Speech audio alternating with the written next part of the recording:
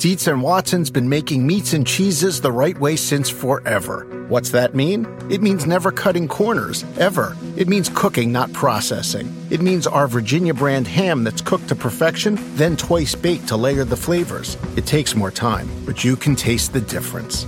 We come to work every day to do it the right way, even if it's the hard way. Because if it's not right for us, it's not right for you. Dietz and Watson, it's a family thing since 1939. Without the ones like you, who work tirelessly to keep things running, everything would suddenly stop. Hospitals, factories, schools, and power plants, they all depend on you. No matter the weather, emergency, or time of day, you're the ones who get it done. At Grainger, we're here for you with professional-grade industrial supplies. Count on real-time product availability and fast delivery. Call, click Grainger.com, or just stop by. Grainger, for the ones who get it done. Hello, welcome on to the weekly finale of Dunked On here. Got a lot to get to. The Pacers and Suns game, which we did live for NBA League Pass, was awesome. I really enjoyed that. Suns ended up pulling away, but just got to see a lot of fun young players that don't get a lot of national spotlight. It was great to be able to highlight some of them on the broadcast and give you an update here on the scheduling. We are going to be doing tomorrow's show. It'll be pretty early. It'll be at 1 Eastern, Utah and San Antonio, another game that really is going to matter. And looking forward to seeing both those teams for the second time now on NBA League Pass. If you are a League Pass digital subscriber, easy to find it. Just click on the score of the game, hit watch. If you want to see what it's about, just watch like 10 minutes of one of our previous casts and just see if it's for you. And you're getting a lot of great commentary as well using that hashtag NBA cast. You can ask questions with that hashtag, but also just give us some positive commentary, which really has been helpful with the league. We've gotten a lot of good feedback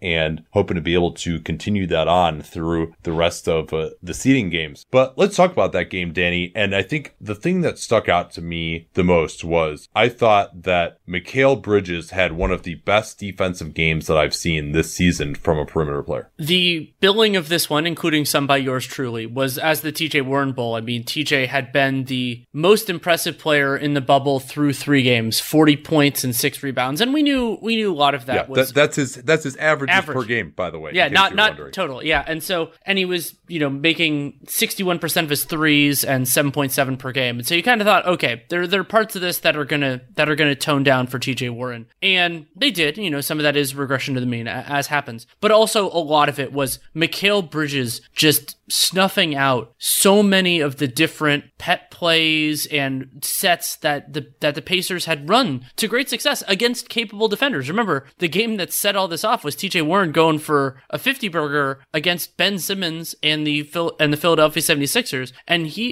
Warren was just, he was not as big of a factor in this one. And I think a lot of that credit, it's a team effort, as it always is, but Mikal Bridges individually was just fantastic. Yeah, we talked about in that Philly game that the wide pin down out of the left corner for Warren, first Philly tries top blocking it and they give up a bunch of backdoors to Warren. Then Simmons is trailing it. Warren is able to curl into the lane and make plays from that. They never found an answer to that play. And he got beat once backdoor in this game, but Mikal Bridges was just in his shit. Like, he would not let him go where he wanted to. He was getting skinny around screens. If he tried to go backdoor, Bridges was there. He bothered him at the rim. DeAndre Ayton did a nice job and helped defense as Warren, I think, missed like 4 shots at the rim, which you never see from him. He's usually just a incredibly reliable finisher. And so it was a struggle for Warren in the end. 16 points, 7 of 20 from the field. And I think Warren, moving more off the ball, not really a power player. That's probably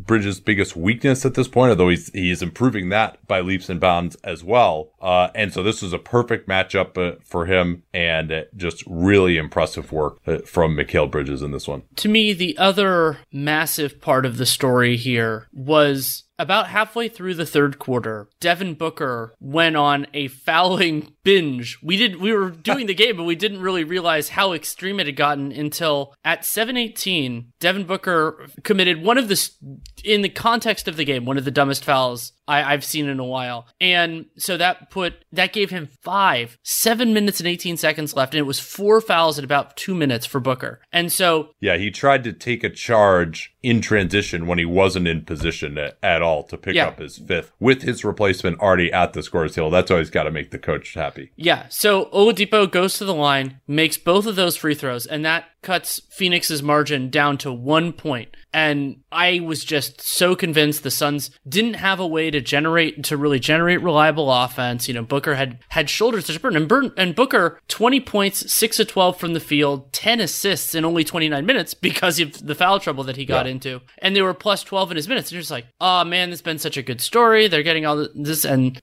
they're just sunk. That could not have been further from the truth. Campaign was an important part of it. It was really a team effort. The defense for Phoenix was a lot better than anticipated. Dario Saric had a part to play.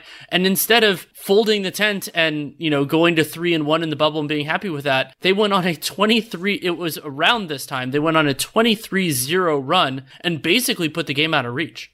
Yeah, Indiana did return back to about a 6-point advantage early in the 4th, and then Booker was back in it and restored order. You mentioned Booker's 10 assists. I thought this was one of the better passing games that I'd seen him have, just really making the right decision, finding guys on the weak side in particular, even when those guys weren't the greatest shooters and they couldn't knock him down. Like, he could have easily had a lot more assists if Ricky Rubio or Javon Carter had hit a few more shots. And so, yeah, he looked really good, although he did struggle with foul trouble for the second time here in the bubble. What did you make of DeAndre Ayton's night as he scored 23 points? I think it was sort of a mixed bag if you hold him to the insanely high standard that you and I think with his potential talent level. So there was a lot to really like. I thought that Ayton, I retweeted during the day or after the game this beautiful sequence that he had where he blocked a shot, went down the floor, and got a really nice finish. And with Ayton, you can see all that, like the defensive improvement that he has shown from his rookie year to his second year, even with the extended absence, is noticeable. I mean, I think that he's around more often, and I'm starting to hold him to a higher standard. And so in this one, there were a few plays where, like, there was this one on Malcolm Brogdon drove by and he just, you know, wasn't really bothered to go over and contest the layup. And a couple of times Miles Turner brought Ayton out of the floor, and, you know, threat assessment is the term that I usually use. You know, could have been more help at the rim because the Suns are playing so small most of the time. But overall, I thought that he had a very good game, helped, of course, by his mid-range shot absolutely falling, especially early. Yeah, I think he was 4 of 5 from mid-range, and his defense, he had 4 blocked shots as well. I mean, there were a couple of really nice plays on the ball when it looked like he was beaten with like a beautiful crossover move, came back and got the block, had some really nice help defense plays, a couple of verticality plays we talked about on Warren as well. And so, you know, he's still going to be inconsistent. You know, that was is a real problem for him because we saw, you mentioned the threat assessment, and, you know, I think Miles Turner hit a couple of threes and really gave him problems, particularly at the end of the first half and beginning of the third quarter when he was really just sticking too close to Turner and guys are just getting layups. And at some point you got to just get there. You know that you are the only line of rim protection, and then just trust your teammates to rotate out to Turner behind the play. And so he wasn't really doing that. But overall, I mean, just to see these quality flashes and the 4 block shots, you know, he was one of the worst. I crowned him as worst team all defense or worst defensive player of the year last year. He earned that, and he's been like totally average so far in the bubble. Really just fantastic improvement. Great work by him and the Phoenix coaching staff. It would still be nice if he like had that mash guys mentality a little more, though. Right. I mean, Ayton only took 1 free throw in the game. He did have a couple of nice rolls to the basket and had some nice finishes where he didn't get fouled because he just went through it. But you said the mash guys thing. Ayton doesn't have to be finesse because he has more than that. And like there was one play where he tried to do this pirouette around Miles Turner. Miles Turner just got his feet there too and blocked the shot. Just like Ayton, the other big thing that I would love to see him do. Yeah, on that one, by the way, like, you know, you got to get your body into the shot blocker so he can't jump. If you try to go to the finesse move, he's got this hook shot, but he's got a low release, and you just give space for the shot blocker to take a step towards you, spring up, and swat that into the stand. So,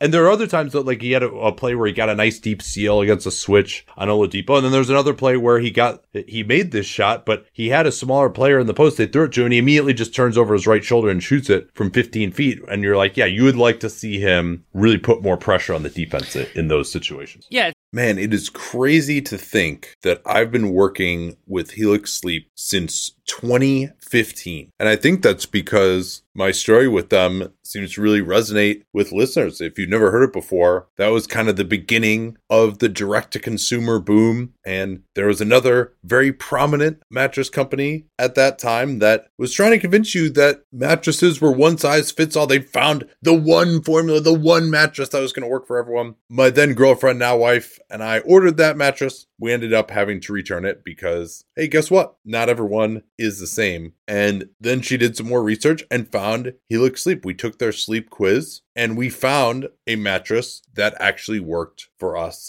and our body types. And Helix offers 20 unique mattresses. Everybody sleeps differently. And Helix mattresses are designed for specific sleep positions and field preferences, hot or cold, side sleeper, back sleeper. So take that Helix Sleep quiz, find your perfect mattress in under 2 minutes. And it's shipped straight to your door, free of charge. It's no risk because you really need to sleep on the mattress in your own home. You're like, well, how should I order this if I can't sleep? I'm like, yeah, you're not going to learn anything by going to the mattress store and sleeping on the mattress where, do I take my shoes off? Do I leave my shoes on, but then my feet kind of hang off the bed because I don't want to put my shoes on the bed? And is it weird that I'm laying here for more than 30 seconds? You can't tell anything under those circumstances. You might as well just order it, get it sent to your house, get that 100-night trial. They're 10 to 15-year warranty, depending on the model. And there's never been a better time to try a Helix Sleep mattress because they are offering 20% off all mattress orders and 2 free pillows for our listeners at helixsleep.com/capspace. Easy to remember /capspace. We talk about all the time here on the program. That's helixsleep.com/capspace. This is their best offer yet. I can attest to that since I've been working with them for 9 years. And it won't last long with Helix. Better sleep starts now. Don't forget that /capspace URL to let them know that you came from us.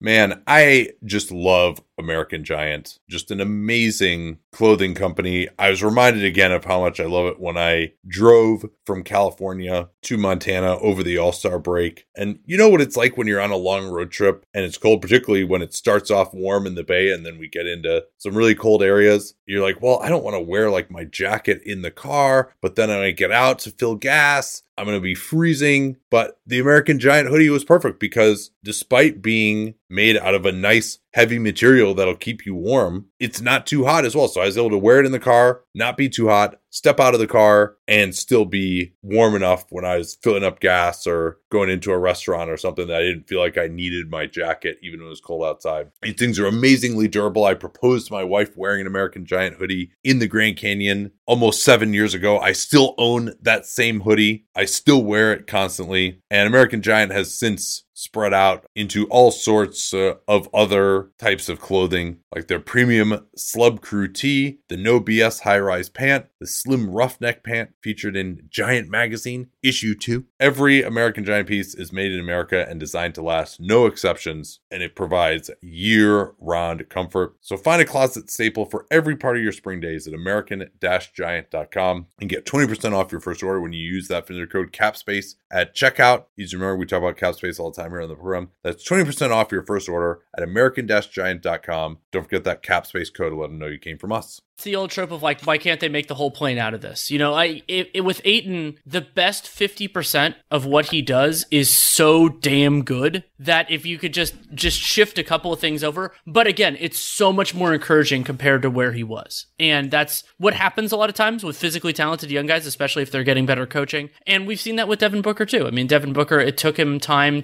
for the game to slow down a little bit, to build up the tools in the toolbox that you need to eventually become a more successful player. And something that I've really liked about the Suns in the bubble is that we're also starting to see how some of the larger pieces could fit in. So some of the smaller pieces. So Ayton and Booker are both large pieces. Mikal Bridges, his defense, I think that can be an important part of the rotation. I think he's going to be a long-term starter. But also, I thought Cam Johnson, he's looking much more put together than I expected. And he had a nice game. You know, Rubio fits in well with this team. And then Saric, I don't know if he's going to be a part of their future, but like they had a lot of guys that you start to get the sense of like, okay, what would a playoff caliber Suns team, maybe not like a win a series team, look like next year or 2 years from now? And they're getting closer to that, especially when you think about Kelly Oubre not being able to play right now. Yeah, Saric had an interesting game where he was getting some deep post-ups. He was out there, a big part of that huge third quarter run. And I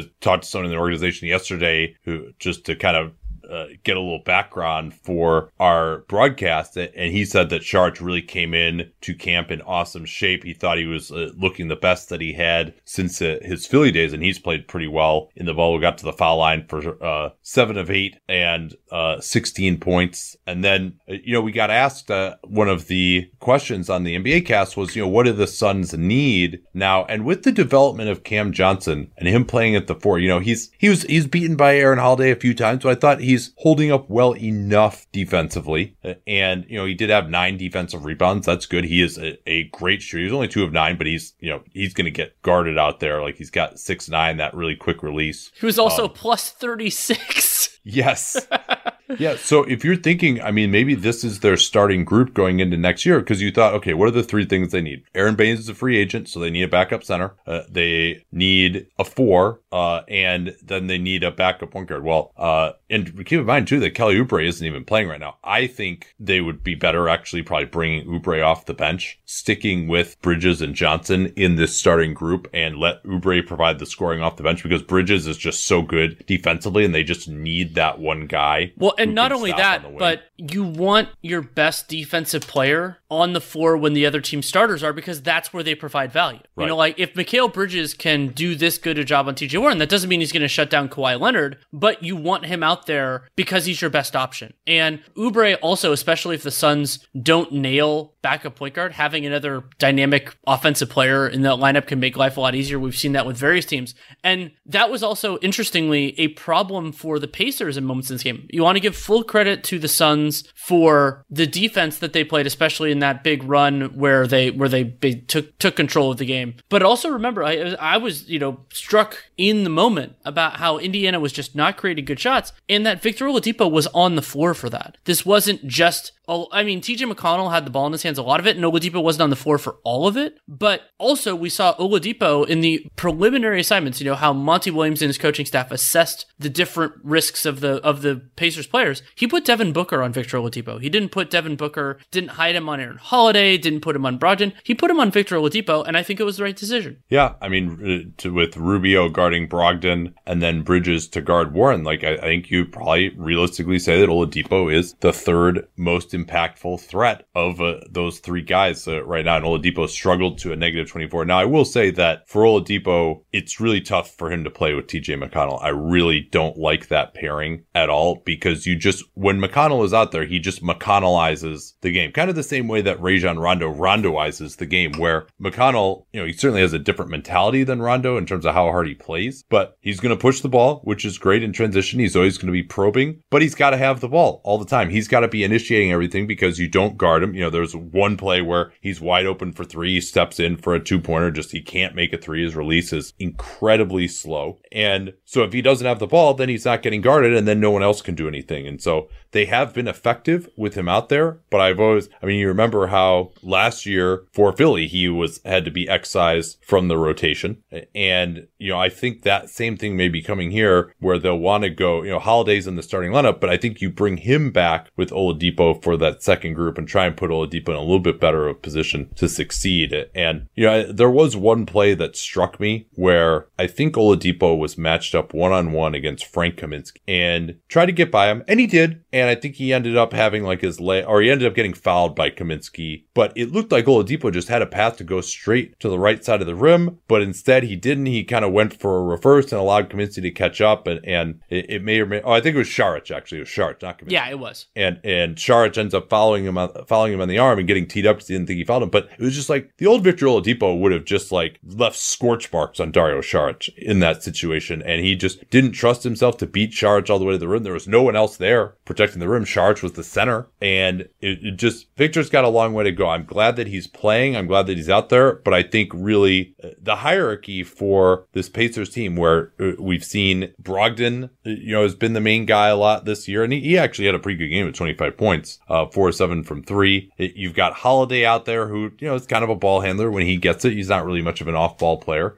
He's been a point guard his whole career. TJ Warren has been a big focal point for them lately. And then, don't forget Domantas Sabonis is on this team too. He also, their offense has been much different without him, but they run a lot of stuff through him. And so the question becomes, really, is there going to be a priority, a hierarchy at the end of games when they're having trouble scoring? They have a lot of options, but they also, may not have an identity right now. And again, that's an old trope. But I think for this team in particular, particularly with Oladipo, hasn't proven that he can be an efficient option right now.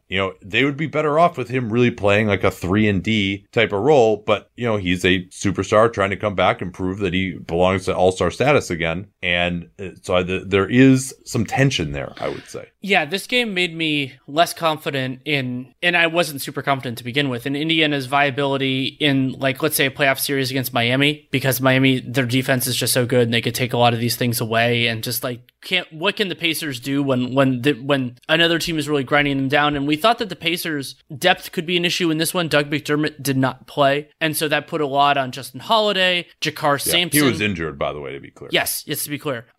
Jakar Sampson did battle with a fellow process Sixer, but never teammate, Saric, and they fouled each other a bunch of times, which was kind of fun. And we saw Goga Bitadze on the floor. I generally liked Bitadze. I thought that having somebody who could actually protect the rim in the non-Turner minutes helped, but then they went away from that and had Sampson at center a little while. I didn't think that. Yeah, well, they were getting killed. He was out there at the end of the third. Yes. And they were kind of getting killed with him. I thought Cameron Payne really had Bitadze timed out as far as being able to finish at the rim. And Payne, 15 points, 6 of 9, 3 of 5 from 3. And, I on the previous broadcast that I watched against the Clippers broadcast called him a southpaw. And I was like, no, like, he's south of being a southpaw. He's so left-handed. He plays with his entire body facing to the right side of the floor. He's like Antarctic. He's like beyond being a southpaw. But, he was able to go both directions in this game. He had a nice, like, quick shot on the right side of the floor. It was with his left hand, but, he was able to get to where he needed to go on the floor. And, he really drove their scoring when they had that stretch with Rubio, Booker, and Ayton, all three of those guys out of the game, that, which was a huge part of that run that they went on, the 23-0 run. I think that all happened with Cam Payne on the floor. Well, and another part of the story of this one is in the first half, Phoenix only shot 3 of 17 on three-pointers. They ended the game 9 of 34. And this was not a circumstance, for the most part, of quote-unquote leaving the right guys open and the bad shooters missing shots. Cam Johnson, 2 of 9. Devin Booker, 1 of 5. And so, I think that if Phoenix had made a few more shots, it could have even looked different in the first half when they had a more modest lead and they outplayed the Pacers. I thought the Suns could have had a bigger lead at halftime. And the Suns, no matter where this goes, they should feel incredibly good about where they are. The counter to that, and we'll get into the meta later on in terms of probably like weeks down the line, is that they'll need to be a lot better to make it into the West, because everybody's going to need to be a lot better. I don't think we're going to see another year where sub 500 is going to be enough, but Phoenix have the building blocks now. I'm more confident in it than I was at any point by a pretty significant margin. And that's really exciting. Yeah, absolutely. I think they should try to maybe avoid the quick fix. Yes. This offseason. If you can get, a good vet on a value contract, go for it. But, I think they've got like a pretty decent core. Saric's restricted free agency, I think, will be of particular interest there. Also of particular interest is Sports Business Classroom. Only a little bit more time to sign up here. It starts on August 10th. So this we'll be able to tell you about it one more time, but this is the time to go to sportsbusinessclassroom.com and it's your chance to do it virtually at a much lower price point. Sadly, we're not able to meet in person this year in Vegas, but we're going to provide the same curriculum that we always have, 5 days, and it's going to be immersive. Like probably, 10 hours a day worth of stuff, exercises, amazing guests, as well. Larry Kuhn is running it again for us this year. We have a lot of people who have gone through the program who speak really highly of it. There's some great testimonials on that website at sportsbusinessclassroom.com. And so I really highly encourage you to check that out if you're either trying to get a career in sports, or even if you just want an incredible immersive program that's probably going to be 40 or 50 hours by the end of it, of just really, really nerding out about basketball in a way that you didn't know was possible, and also meet some other awesome people who want to do the same things. I know a lot of people who went to Sports Business Classroom are still friends as well. And of course, guys like Ben Dull and Liam Doyle, both Liam now is with the Heat. He used to be our director of insight and foresight on Dunked On. Ben, of course, is doing great work for us still as director of basketball research, and many other alumni have gotten jobs in basketball. So I highly encourage you to check it out, sportsbusinessclassroom.com. Anything else on this one, or should we move on to New Orleans and Sacramento, which was slightly disappointing for the Pels? Well, I think that part of the intrigue for us of the story of the Suns game was that it came on the heels of New Orleans losing that game to Sacramento, because a part of the dynamic for Phoenix is not only do they have to take care of business, but they need other people to misstep. And while that wasn't universal on this Thursday, it ended up being the case for the Pelicans. And New Orleans, we talked about how it looked like for those last 5 games, they faced soft opposition. The Kings are basically out, and a lot of the other teams not as strong talent-wise and don't have a ton to play for. And that wasn't enough. I thought that part of it was the Sacramento, especially that early going, they just hit every shot imaginable. But part of the reason they hit every shot imaginable is that New Orleans defense sucked. Yeah, it was pretty ugly. And in watching it, I thought it was pretty clear that they had no answers for Zion. Sacramento did. But what I didn't consider as far as this matchup is that New Orleans has terrible transition defense, and that Sacramento could take advantage of that. And although actually it was New Orleans that ran a lot more and was totally inefficient in their running, they just missed a lot of 3-pointers, jacking up shots in transition. Sacramento didn't run as much, but they were very efficient with it. So actually, as I look at that, I will retract my statement that is why New Orleans lost. Although as I was watching, I saw a lot of plays where New Orleans didn't get back very well. That wasn't as big of a factor, at least by the numbers, per gleaning the glass. So I think the other thing, though, is just that New Orleans did not play hard enough in this game. I think that was the other thing that really stuck out to me. And yeah, you give up a $140, that's never good. And it was 16 of 33 3-point shooting. But New Orleans, they were shooting, Danny, New Orleans shot 68% true shooting in this game. They lost by 15. Their defense just wasn't good enough. And, there were plays in the third quarter where there'd be 3 Pelicans around a defensive rebound and 1 King would go up and get the rebound and stick it back. They really there wasn't the level of intensity or urgency required from the Pels in this game. There was not, and Sacramento ended up being primed to take advantage of that. Bogdan Bogdanović was 1 of 15 from the field in that loss to Dallas. Yeah. And he came out absolutely molten in that first quarter alone. Bogdanović, 19 points on 5 of 6 from 3 and 7 of 8 from the field. And then De'Aaron Fox had another 11. So, I mean, you have 2 guys who combined for 30 points, 30 of their 49 first quarter points. And I thought Bjelica had some really nice moments. Harrison Barnes, to me, this was the best game I've seen him play in the bubble, though admittedly, I haven't watched the Kings a ton because they actually went to him for once, right? I think we talked on the last episode, and they actually had him run in some pick and roll in the third quarter. He had 22 points, and he's not incredibly efficient, 9 of 18. He's not going to be much more efficient than that. But I thought he was more energized defensively as well, because in guarding Brandon Ingram, I think because he got a few touches.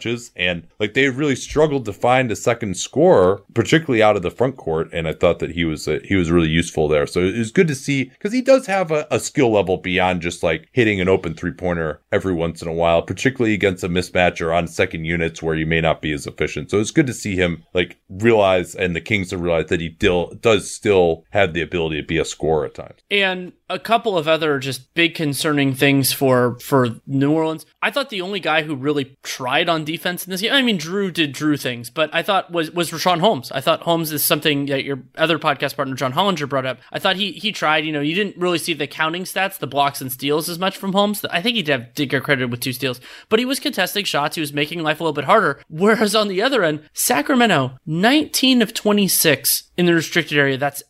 New Orleans incidentally did that well, but New Orleans also has Zion Williamson, which, shock of shock, Sacramento does not. And also the Kings, 33 free throw attempts. And if they made more of those, if they hadn't missed 9, it could have been even worse for New Orleans. And also Sacramento, 13 of their own misses, and they had 26 assists on 50 made baskets. They were over half of their baskets were assisted, a ratio that New Orleans actually exceeded. But New Orleans' defense was just terrible. And while their offense, I thought it generally, other than some misses on threes in transition, I thought that their offense looked good, but you can't survive that. You can't be this shitty on defense and beat a capable team. You know what else I thought was a big part of this game? Buddy Hield, 11 minutes. Yeah. And they didn't have to start Corey Joseph either. And I thought that, just having a little bit of a different vibe in the starting lineup helped. Yeah, although I thought Joseph played well. He had a couple of threes in that third quarter, which were big just to be guarded out there. He got up 4 attempts in 27 minutes. That's more than he's normally going to get. And I think one thing that we got to talk about, though, is Zion was 10 of 12, 4 of 7 for the foul line, 24 points in 22 minutes, continues to put up ridiculous offensive numbers. And he looked like himself. The Sacramento had absolutely no one to guard him. He was going left every single time, but that didn't mean that the Kings could stop that in the slightest. I think he made his first 9 field goal attempts, but he's still it's pretty darn tough to have 24 points in 22 minutes, only miss 2 shots, and be negative 12. And they tried to go with some lineups with him at center. That didn't really work, particularly at the end of the third. They got completely lit up in yet another 40-point quarter as the Kings essentially had put it away, leading by 15 at the end of the third. It was a fluke. We said that they had defended so well with him on the floor. There was a lot of shooting luck involved early. And as he's come back here, he hasn't had the continuity with his teammates due to his absence. And when he's been out there, their defense is atrocious. I think coming into tonight, they had a 140 defensive rating or something with him on the floor. And that did, it dropped a little bit because there's 138.3 now. It was 138.3 in this game.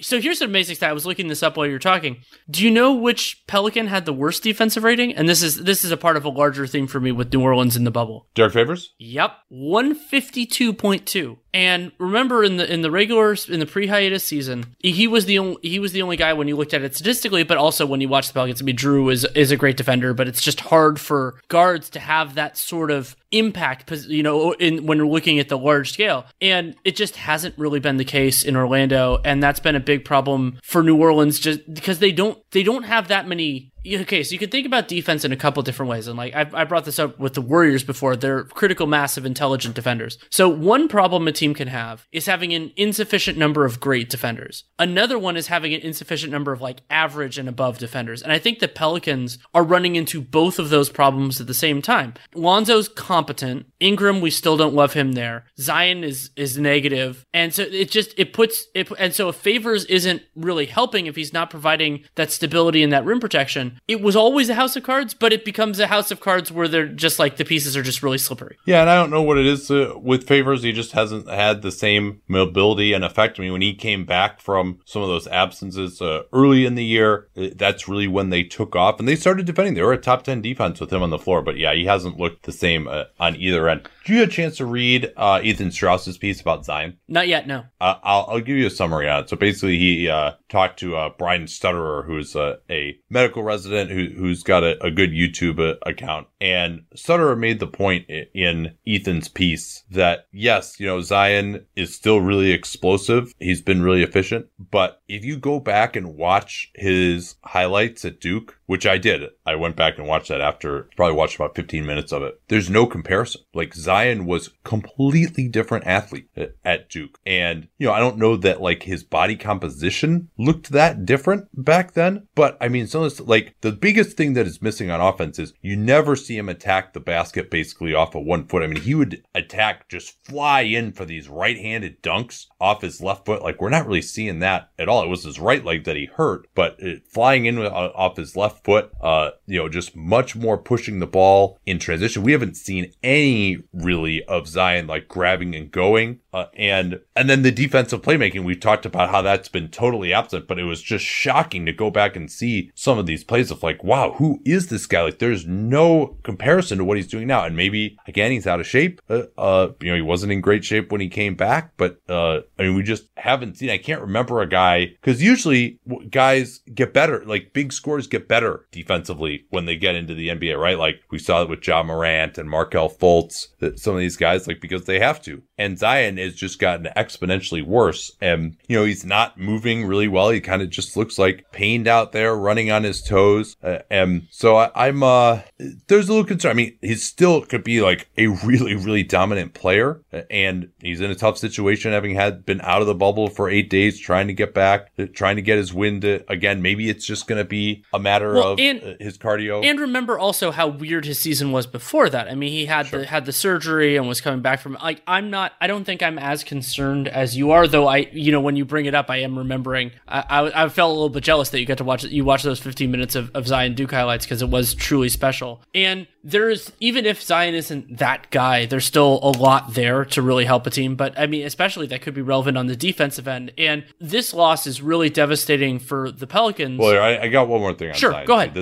We're going to enter the realm of pure speculation at this point. But it just seems like there's something a little weird going on here. And I can't quite put my finger on it. But there's this lawsuit with Duke about how, basically there's a claim that he had put pen to paper with some kind of shady marketing agency, and now they're suing him for millions of dollars. And they're trying to claim that, oh, you know what, actually this rule in North Carolina that someone who is a college athlete can't sign one of these representation agreements, that invalidates it. That's what Zion is saying. And so their argument is, well, actually, he wasn't eligible because he took a bunch of money at Duke. And so now there's actually going to be discovery in the lawsuit on that point. And so that's like the idea that he would just sign with some group like that. Like, he's, had a lot of people around him. He's been in the spotlight for a long time. You don't necessarily hear stories like that this early on about guys. And then, he leaves the bubble for this personal absence. And all of the other people who left the bubble for a personal absence, it's come out of like what it actually was, right? Like Lou Williams, his mentor, died. Patrick Beverly had a family member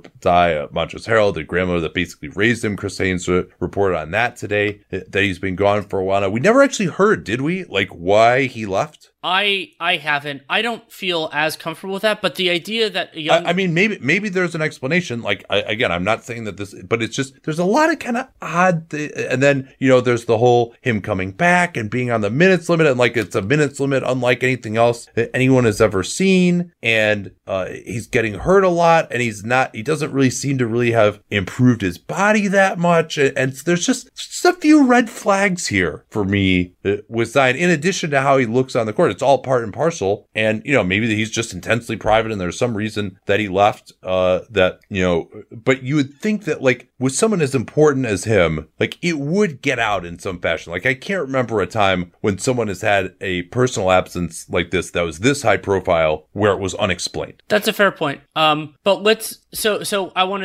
going to delve into the whole West playoff picture. We'll do that at the end of the pod. But now the Pelicans are tied with the Kings at 29 and 39. They are 2 full games back of the Blazers in 9th, but importantly, they're also behind everybody else. And so New Orleans, they can right the ship. My brain, I'm thinking they need to go 4-0 to do it, and I don't expect that to happen. I think they could win a couple. They might even win a couple in a row, but it's a real challenge. And remember, now they've only won one of their 4 games, and it's, they'll have a chance to right the ship against the 9th seed in the East, but it's going to be a challenge net. Like, what looked like smooth sailing got choppy, and it's their own fault, though the Kings deserve a lot of credit for playing hard and doing a good job. Yeah, I do think that's, we kind of thought the Kings might be ready to pack it in.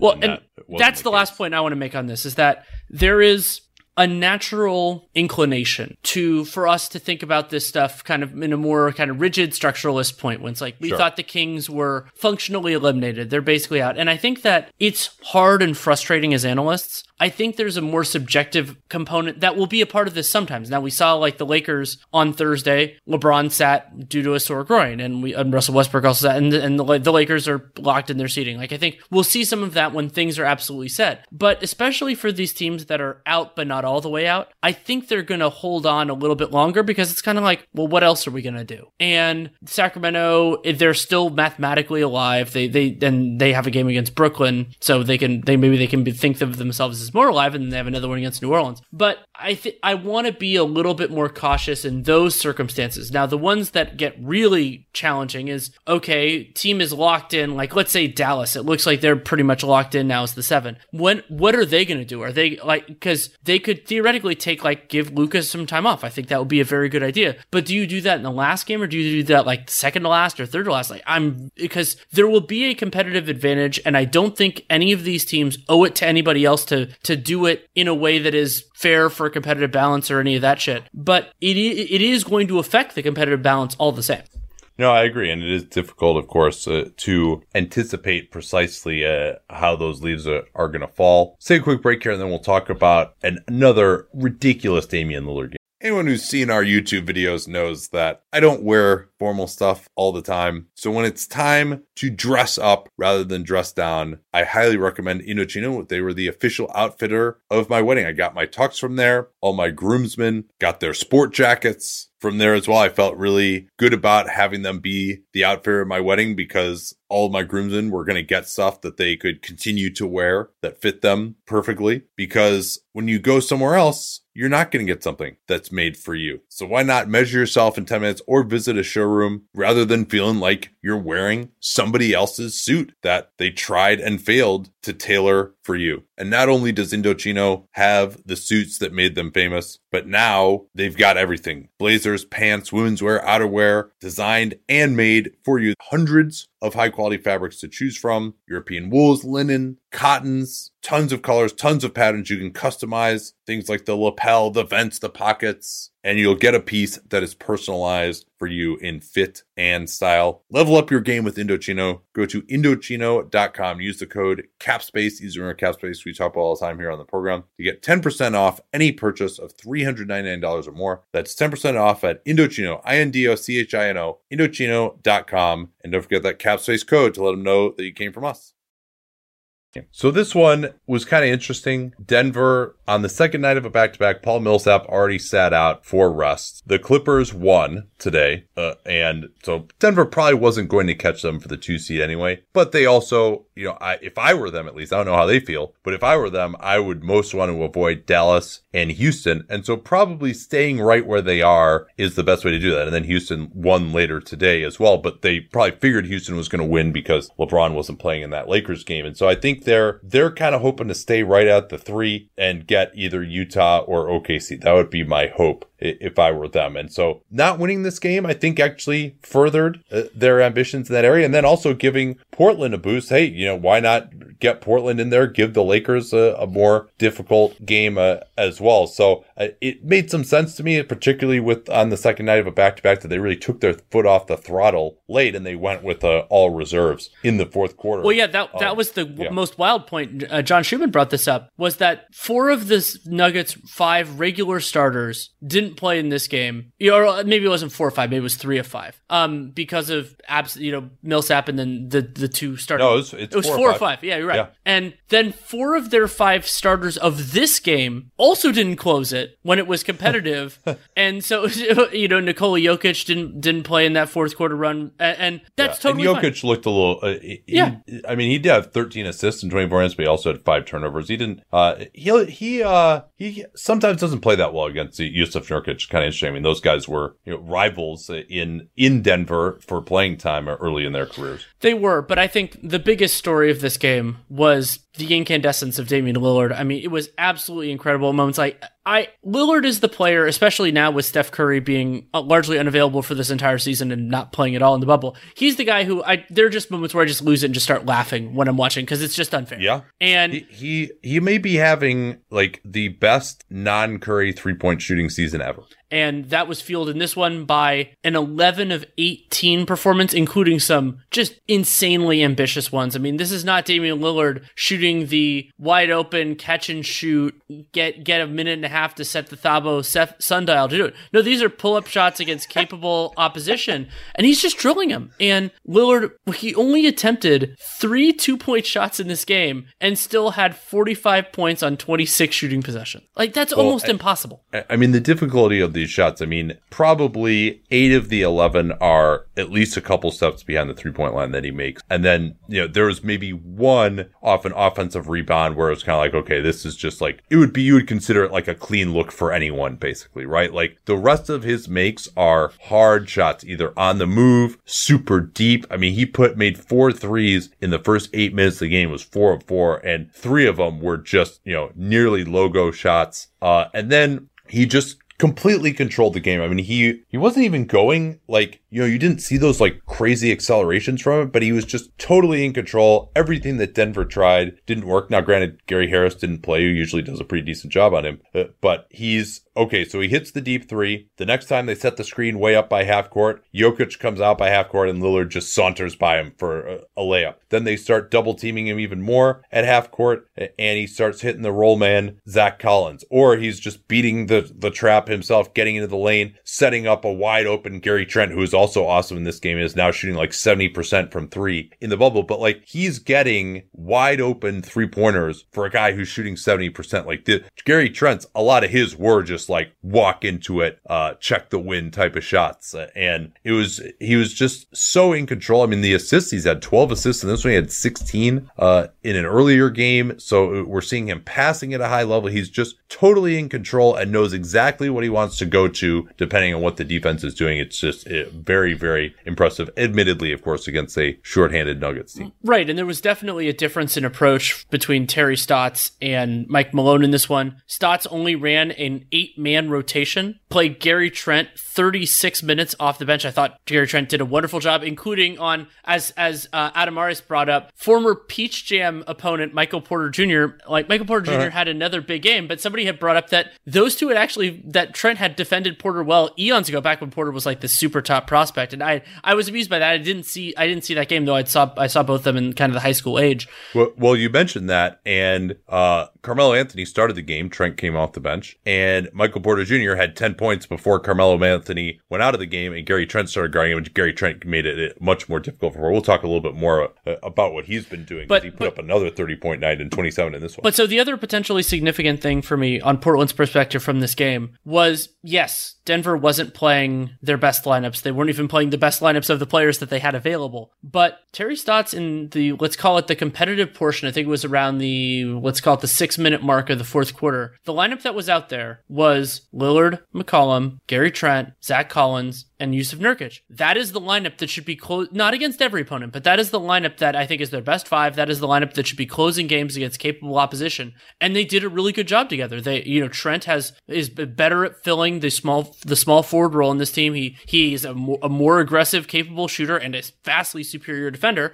And Zach Collins does kind of what they need a power forward to do. And now, sure, I wish they had Trevor Ariza. I wish they had better options and could maybe do some different looks. But to see that 5 out there and to see that 5 do well, I think that could be important moving forward, because they're going to be, if Portland plays well enough to get in, and I think it's looking a lot better now than it was a couple days ago for them, they're going to be going right into the damn fire, because the Lakers are a really good team. And even if they've been a little out of sorts lately, LeBron James, Anthony Davis, and their talent level, like, Portland's not going to be able to coast into that series. And so I think knowing who your best 5 are is incredibly valuable. Yeah, and Melo had a good game. He got the revenge game against Houston a couple nights ago. But these are the games that just kind of don't show up, right? But for the Melo stand, 7 points, 2 of 8. -5 in 32 minutes, and got lit up by Michael Porter Jr., who scored a lot of his points at his expense. And, Melo, I do give him credit. He looks way more athletic. He's giving more effort defensively than he has the last few years. But, he still couldn't do anything with Michael Porter Jr., even though I give him credit for at least trying. So, yeah, I think you're right there. I think that will be their best group in the end. I mean, Collins is limited in how many minutes he can play. It'll also be interesting to see, is it going to be Collins as the backup center or Hassan Whiteside? Whiteside only had 13 minutes. The other thing, though, Danny, is just that, Jusuf Nurkic is making things so much easier for the guards with his screening. Now, if they trap, Nurkic can get the ball on the roll. A guy who can actually pass? That's pretty good for a Portland center to be able to do. Right. I mean, he baptized Bol with the dunk coming in from the right side on the side pick and roll. He's just so much more mobile. There's a play as they're salting the game away where he just decides that, hey, you're on the side on this pick and roll. I'm going to switch up my coverage, get out there with my quick feet and just steal the ball. He knocks it off of PJ Dozier and you go the other way on that. And so he just provides so much of a different element. And, I'm very interested to see what he looks like against some of the quicker teams. But, there isn't a Golden State out there necessarily. I mean, maybe if they got to go against Houston, but Nurkic was excellent against Houston too. So I'm very, very pleased to see him back. And he was certainly at least a top 15, if not a top 10 center a year ago, and he's playing at that level once again. Don't take too much away here from Denver's standpoint. I mean, when you're putting out a lineup at one point of Monte Morris, Torrey Craig, PJ Dozier, Mason Plumlee, and Jokic all together, because you just basically don't have anyone else. That's, they kind of punted on this one, but I mean, I still thought Porter was really good. And what I like about what he's been doing is he gets his points really within the flow of the offense so easily. He's not holding the ball. He's not isoing. He's learned how to work off of Jokic. He's either taking a quick three. He's cutting backdoor. I thought he looked really good attacking off the dribble and transition for some nice finishes in this one. And 27 points, 4-7 from 3, 10 of 18 overall, and continues his great work as a rebounder with 12 rebounds. He didn't play at the end, but he continues to score really well. And defensively, he's not amazing, but there's a couple times like McCollum tried to ISO on him and he did okay. I think he forced an air ball on one of those plays. So he hasn't been a total disaster defensively, which is more than I was expecting. I was originally going to tell people to pull up the shot plot, but I'm just going to tweet it out. So if depending on when you listen to this, you should be able to go back and find it. Damian Lillard's shot plot from this game is just ridiculous. Just look at how far out some of those 3-pointers were. And Michael Porter took some pretty deep ones too. He took some off the dribble. And I as you said, I'm intrigued by how Porter and Jokic are going to fit it. They're two dynamic offensive players. And I still believe what I said before about how key Porter is to their ceiling. I think that it might be a little while until we see all that because they're still the walking wounded, and who the hell knows when that's going to change. But yeah, I've been very impressed by Michael Porter Jr.'s offense, and he's still, capable defensive rebounder, grabbed 9 of them in this game, and he's not a perfect defender, far, far, far from it. But I'm wondering where this Nuggets team goes, and hopefully they can, just for my own entertainment, if they can just not have Mason Plumlee as their backup center anymore. I was watching this game, just enjoying it, bopping along, lots of entertaining players, lots of players I love watching. And then every time Mason Plumlee had the ball, I'm just let's just wait for it to be over. I would bet you more likely than not he comes back next year. I know. I'm pretty confident that you're right. So we'll take you around the league and then we'll hit some news real quick. Milwaukee came back from a 23-point deficit against Miami, where Jimmy Butler continues to be out. There's discussion that it's either a calf or a foot injury. It's been conflicting reports on that. And so he hasn't played the last 2 games. They beat Boston without him, as we talked about a couple days ago. But they weren't able to maintain things against Milwaukee, despite 21 of 46 3-point shooting. The Bucks, the first team in NBA history to give up 3 consecutive games with 20 3-pointers given up. And one of those was with their scrubs against the Nets, of course. But they didn't really give up anything else to Miami. Bam Adebayo struggled, had 5 fouls and 4 turnovers in 22 minutes. And Giannis really ate him up. There was talk that Adebayo might be the Giannis stopper, although they had actually gone with Jimmy Butler or Derrick Jones Jr. guarding him in previous games. Adebayo got a little more time on Giannis, as there was no one really else to do it in this one. And Middleton also had a ridiculous 33-point performance in Milwaukee. One other note I want to make from that game: Tyler superhero scored 20 points on 15 shooting possessions and only made 1 3-pointer. Did a lot of damage inside the arc, also got some free throws. Yeah, those, you kind of need those mid-rangers from him. Duncan Robinson was good too. That's what kept him in it. So Miami falls, still something to watch there in terms of their seeding position. That win against Boston without Butler was big. They're probably in pretty good shape to stay in the 4-5 should they want to. And Milwaukee could very well be a playoff preview. The Clippers took care of Dallas. If Dallas wasn't done for the 7th seed, which they were, now they really are. Kawhi, PG were both really good. And Ivica Zubac closed the game for the second straight game. He had 21 points, 15 rebounds, 10 of 10 from the field in 24 minutes. So he looked really good. The Mavs tried some interesting things. They actually started Boban, but he only played 6 minutes in this one. And clearly the Mavs, this is a bad matchup for them. They just don't have anyone to guard Kawhi. Maxi Kleber can do it okay, but then, he and Porzingis together, you're kind of hurting. He's a good shooter, but he's not a great shooter.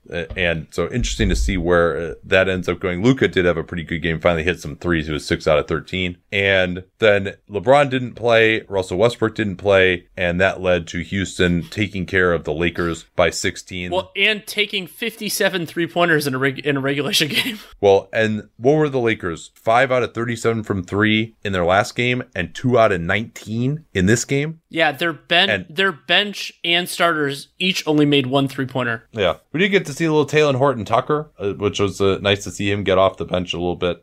Dwight Howard had missed the previous game, but he came back to play 20 minutes. So good to see that he's healthy. But yeah, this Lakers, they only took 19 threes, that is an extremely low number. You see, without LeBron, they really have no way of generating those. And Houston does a pretty good job of denying 3-pointers with that switching system. You're not really going to get much driving kick. And then Anthony Davis, he only played 30 minutes. It was a blowout, but only took 8 shots in this game. They've had a couple of games where teams have been able to take him out of it. And that's a concern for the Lakers. Their offense has been atrocious so far. And LeBron not playing due to the groin. We've seen him icing it. That's the injury that he had last year. He's been on the injury report with that. And he hasn't played well either. He's averaging, 25 and 10. I don't think he's reached either of those numbers in any of the games that he's played so far. I'm going to give you the choice. Do you want to do news first, or do you want to do kind of the bubble seeding update? Let's do news first. And let's start with Orlando. Mo Bamba has been out of the rotation, and we'd wonder about that, and Ken Birch being ahead of him. And so he actually revealed to Josh Robbins, The Athletic, today that he did have a COVID-19 diagnosis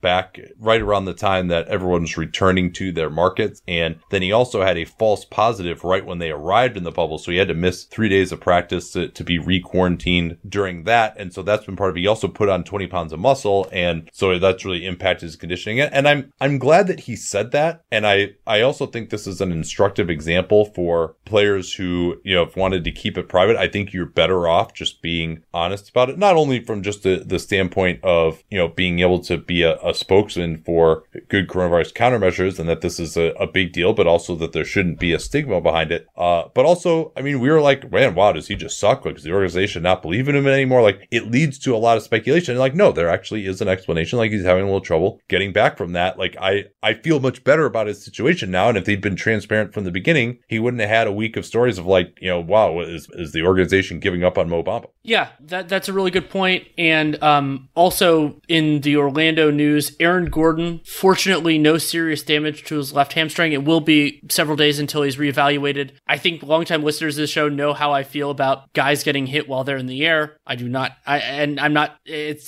just going to leave it there. But thankfully, yeah, he had a little tete-a-tete with Kyle Lowry after that play, and after he had to leave, he was not pleased with Lowry, who he plays hard, he takes charges, but he also gets a little out of control with that shit sometimes. Philadelphia, it felt like a whirlwind to me.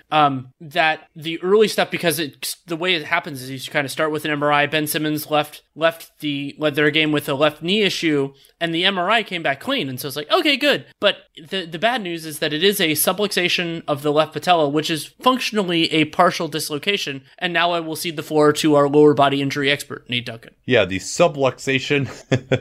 Hey, my knees are feeling good, Ben. I don't know if you heard, I dunked a basketball a couple weeks ago, barely. Yeah, subluxation is a mild dislocation, but of the kneecap, not the knee, which is the important thing. So basically, there's a trench that your kneecap sits in, and it was momentarily displaced from that, but went right back in. And so if you get a severe one of these, you can get some ligament damage around there, but it popped out briefly, it popped back in. There is no ligament damage according to reports that said the MRI was clean. Swelling is limited, and Jeff Stotts, of course, talked about how some of the more mild examples of a kneecap subluxation have resulted in, 3 games, 11 days type of missed time. Alan Crabb had that, for example, this year. So I'm hopeful that he can get back to be a factor in their first round series, which would start right about 10 days from now, right? Yeah, I think that's about right. And they'll be going, presumably, it looks like, especially if they're a little bit less competitive in these games without Ben Simmons, they'll be going probably straight into the fire against the Boston Celtics. And so it's not only about, a lot of times, and I go back to Curry's issues in the 2016 playoffs, I think there can be a shorthand where people say if he's ready to play, then you should think of him as 100%. And that's what I'm concerned about with Simmons, is not when is he ready to play. It's that if he's anything less, then that's a big problem for the Sixers, because they're going to need their player. It's going to take everything in order to beat the Celtics, because the Celtics are a really good basketball team. The sweet sound of sports you love from Sling. The collide of football pads. The squeak of shoes on a basketball court. The crack of the bat on a home run. The slice of skates cutting across the ice. But what about this one? That's the sound of all the sports you love, all at once. Starting at $40 a month. Experience it all live with Sling. For the Clippers, Patrick Beverley did not play today against Dallas with that left calf strain, and Chris Haynes reported that Montrezl Harrell is still out. Apparently his grandmother, who's like a mother figure to him, is going to be laid to rest over the weekend, and he's hoping to return at that point. We'll have to quarantine for 4 days. He has been getting tested on a daily basis, so he can get that 4-day quarantine, and it's hopeful that he can start participating as soon as the middle of next week. For Brooklyn, Jamal Crawford strained his hamstring after being out for conditioning. He's going to miss at least a few games, according to Jacques Vaughn. I hope he can come back for the playoffs, because they do need one more guy to at least make those games semi-watchable. But Brooklyn got fined $25,000 as well for not adhering to the league's injury reporting, where they have this whole procedure now for being in the bubble. It's unclear what they obfuscated, but Joe Tsai is $25,000 lighter now. Also, in another example of ownership being the biggest competitive advantage in the NBA, reporting out today from Joe Cowley that even if Arturas Karnisovas doesn't like what he sees, where Jim Boylen's going, that he still needs to be the coach for next year because of financial reasons, because they don't want to be paying another head coach. And we've already seen this with The Last Dance, which feels like it was a lifetime and a half ago. But just because the Bulls were a successful organization a long time ago does not mean that they are a well-run and well-owned team. And I think ownership is honestly the biggest problem there. Yeah, Cowley reporting that, quote, financial concerns the Reinsdorfs have about 2021 will keep Boylen in his current seat, as well as most of the coaching staff. And yeah, that's a bummer. I think Boylen may be unfairly maligned in some ways, but also, just does not have a very good record. And from a PR standpoint, it has not been particularly good stint for him. And, there's this whole thing, again, we're watching this of, the owners, they're going to lose $100 million. Yeah, but their profit was going to be $90 million. It's going to be like one of those things. So it's like your actual loss is like $10 million. And, the Reinsdorfs have been pocketing tens of millions of dollars per year from the Bulls for, the past 20 years, essentially. So they could probably afford it, but, they're a family business. Jerry Reinsdorf runs it as a business, and this apparently is going to be a concern. I think we all knew that Boylen wasn't going anywhere, since they haven't made a move by this point. And it does appear that the Elite Eight are unlikely to be able to do anything, per reporting by Sam Amick and Shams Charania. Also, Chris Haynes reported that Trevor Ariza's custody dates ended up changing, and they tried to persuade him to join them in the bubble, but because he had opted out, the Blazers had to have previously applied for some sort of a hardship waiver or a late arrival form, and that the league would have likely denied that request anyway, because Ariza volunteered to be out, and it, most importantly, wasn't included on the restart roster, which they had to submit. So kind of too bad. I mean, I wish they could find a way to get Ariza in here in these unique circumstances. I don't think there's some incredibly unfair advantage to have a guy who's already on your roster show up. I mean, I think there's a concern that, you either have to be there at the beginning, you go through the quarantine, or if you're not there, it's due to some sort of a COVID issue, and so Ariza doesn't fall into that category. I get that, but it would be nice to let him be in there. Let's wrap things up here with the playoff race. We could start with the Western Conference. Lakers are locked in as the 1. The Clippers now have a 1.5 game clearance on the Nuggets for the 2 seed, and they do play each other, so Denver could theoretically gain a game back that way, I would say that overall the Nuggets schedule is more difficult. Then they have a 1.5 game clearance on the morass that still exists for the 4, 5, 6. Jazz, Rockets, Thunder are all a half game apart. Utah and Houston are now 43-25. The Thunder 42-25 with an extra game to play. Dallas is functionally locked into the 7, 3 games behind the Thunder and 8 games ahead of the Grizzlies. And now the Grizzlies are only a half game ahead of the Portland Trailblazers. And we've talked about the difficulties in Memphis' schedule. Then the Blazers. Yeah, I think clearly Portland has an easier schedule than Memphis. Do you agree with that? Absolutely. I mean, unless these 3 teams in the East that Memphis has to play don't try. Yeah, unless there's let's call it a not full strength issue for one of them, if they just get a disproportionate situation, which is entirely possible. And then Portland, yeah, they're in a much better place now that they won today, and they still have competitive games. They play the Clippers and Philly and Dallas, but Dallas is pretty much set in, and they play the Nets in the last game of the season. So I think Portland's in a really good spot, not only because they're a little bit ahead of everybody else, they're actually now a 1.5 game ahead of the Suns and Spurs, and then 2 ahead of the Pelicans and Kings, but also because being the 9 is a lot less daunting if they're facing this limited Grizzlies team than facing theoretically somebody else. Now, you still have to do it, and Memphis would only need 1 win, a couple shots fall and it can get there. But yeah, that's why Portland, so if you're looking at the Raptor version of 538, they have the Raptor and the ELO versions. Portland actually now has a 68% chance of making the playoffs. I think that's a little rosy, but it is definitely a lot stronger than it was. And that's the unfortunate thing for Phoenix, the team we talked about in the Open, is that even though they won and beat a very good bubble team in Indiana, their standing actually didn't do better because Portland won and Portland's ahead of them, and they needed that help. Yeah, and so we'll see. I mean, I think the Pels basically at this point probably got to go 4-0 the rest of the way. Sacramento probably does too. And I don't think either of those. I mean, Portland has the easier path, but it'd be very hard for either of them. Yeah, I mean, the Pels, in theory, would be favored in all of their remaining games. Washington, San Antonio, Sacramento, Orlando. But they were, in theory, favored today too, and they did not make it competitive in the end. Yeah, and then the East is pretty straightforward now. The Bucks, Raptors, and Celtics, it feels pretty likely that those are going to be the top 3 seeds in that specific order. Now, Boston has a 2.5 game lead on the Miami Heat. Then Miami is only 1 game up on the Pacers, who are then only a half game up on the Sixers. That's really the fudging that can happen. 4-5 doesn't really matter, but not being the 6 does. So whichever team does the worst of that group will face Boston, presumably. And then right now, the Nets are actually a half game ahead of the Magic, and we'll just see how that works out. It's basically about whether you're going to be cannon fodder for the Bucks or you're going to be cannon fodder for the Raptors at this point. Though if you face the Raptors, you get to win game 1.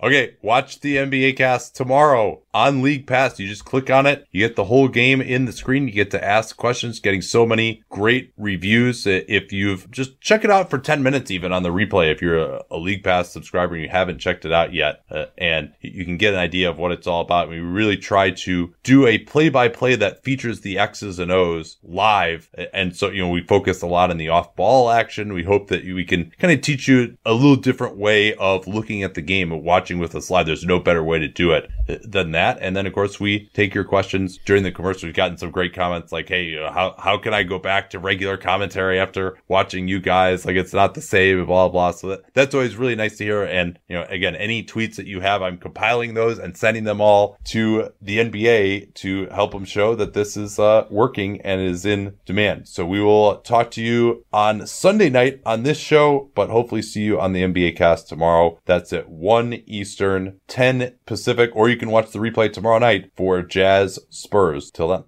At Bet365, we don't do ordinary. We believe that every sport should be epic. Every basket, every game, every point, every play. From the moments that are legendary to the ones that fly under the radar. Whether it's a three-pointer at the buzzer to tie the game or a player that goes 2 for 2 at the foul line. Whatever the sport, whatever the moment. It's never ordinary at Bet365. 21 plus only. Must be present in Virginia. If you or someone you know has a gambling problem and wants help, call 1-800-GAMBLER. Terms and conditions apply.